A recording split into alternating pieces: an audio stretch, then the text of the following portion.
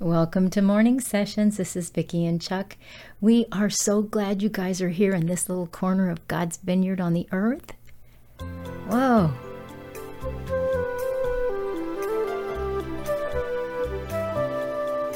It's going to be a fabulous day.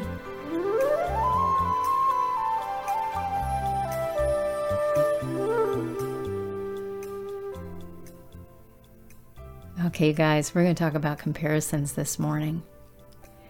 They're not a good thing. Oh my. You are fearfully and wonderfully made. Oh, yes, you are. You are fearfully and wonderfully made. There's nobody like you anywhere on this planet. Never has been, never will be. God was able to make us each unique.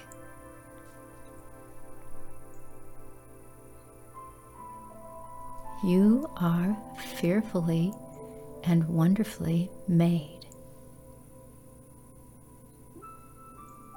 Just think about that for a second. Too many times we push away anything that's said that's positive where we're concerned personally, because we think that's humility.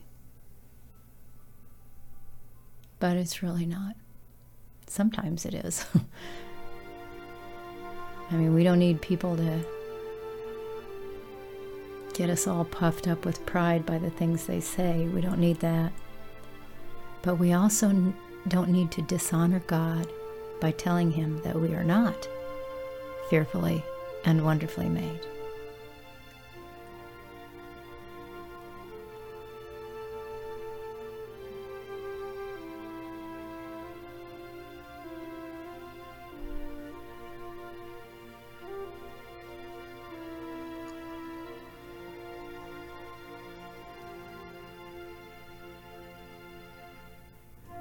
This is the day the Lord has made. We are going to rejoice and be glad in it. We are going to choose joy. We are going to choose to honor our Father by recognizing that we have been fearfully and wonderfully made. It's not about us. It's about Him, about how He's able to create things that are so intricate, so perfectly designed.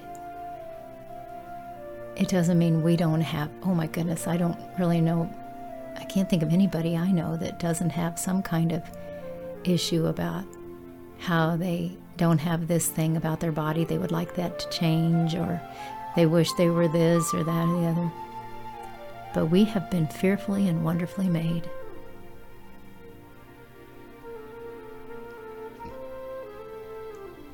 Even the parts of us that we don't think are so, however you want to say it, the way we want them to be.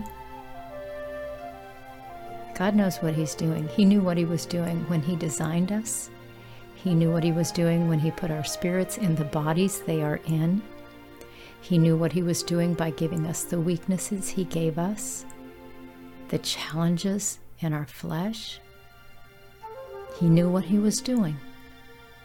None of it was a mistake. You're not leftover pieces of body. You were fearfully and wonderfully made. Your body is the temple for the Holy Spirit to dwell in. Some of us have abused the temple. God, forgive us. Please forgive us, Father, and help us see how to take better care of our temple, because it belongs to You. And help us not compare ourselves to one another. That's not a good idea, you guys. We don't want to compare ourselves to anybody. We don't look to another human being to decide if they're better than we are or worse than we are. Comparison's evil.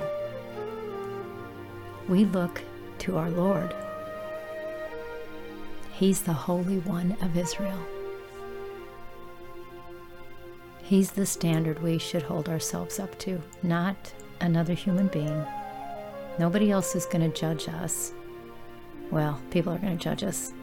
What I mean is, they are not our judges. The Lord is our judge. And when we look at other human beings, oh my gosh, we can get so discouraged because we can see things they have that we don't have, or things they know that we don't know, or opportunities they get that we don't get.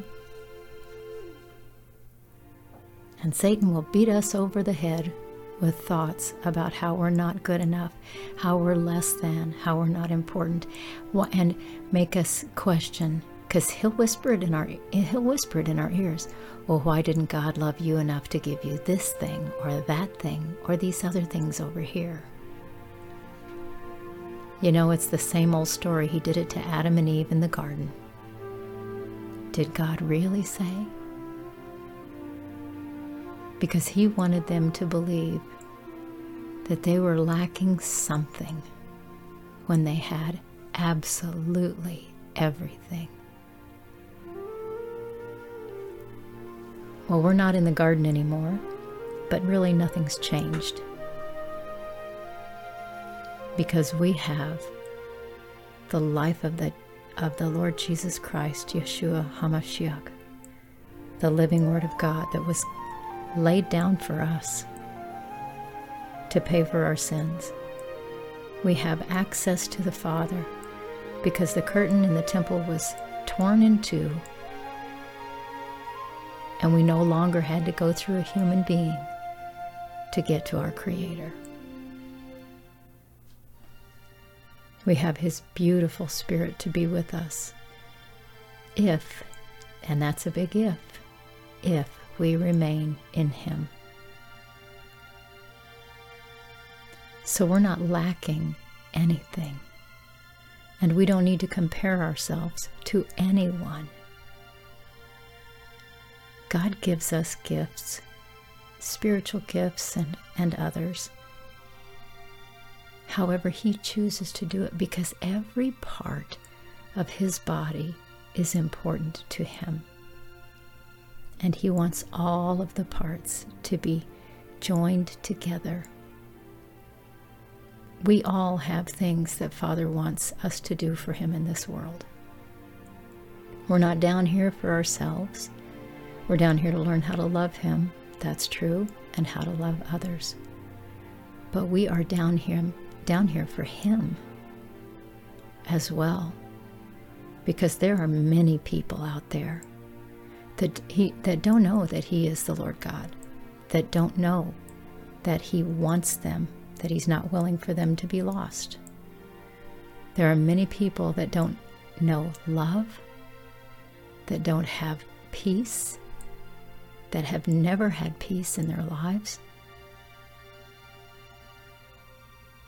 So, you know, all that time the enemy wants us to waste on looking at what we do or don't have, and comparing ourselves with others, and staying in division in this body, would be so much better spent if we would just look to our Father every day, no matter what's going on, inside of us or in the world. Just get our eyes back on Him and say, today, God, I will rejoice and be glad in it. I am fearfully and wonderfully made. You've designed me for your purposes. Show me what you want me to see today. Teach me what you want me to know. Direct me where you want me to go, and put your words in my mouth to speak the things you want me to say. And Father, help me remember to fill my mind always with thoughts of the goodness of my Father, with thoughts of praise. And let me speak those praises out to you, Father God. Help me remember to open my mouth and dance and sing and praise you every day of my life, regardless of my circumstances. Father, we ask for that in the name of your Son, the living Word of God. Amen. Amen. You guys, Embrace this day. Choose joy today. God bless you. We love you so much. We'll see you tomorrow. Bye for now.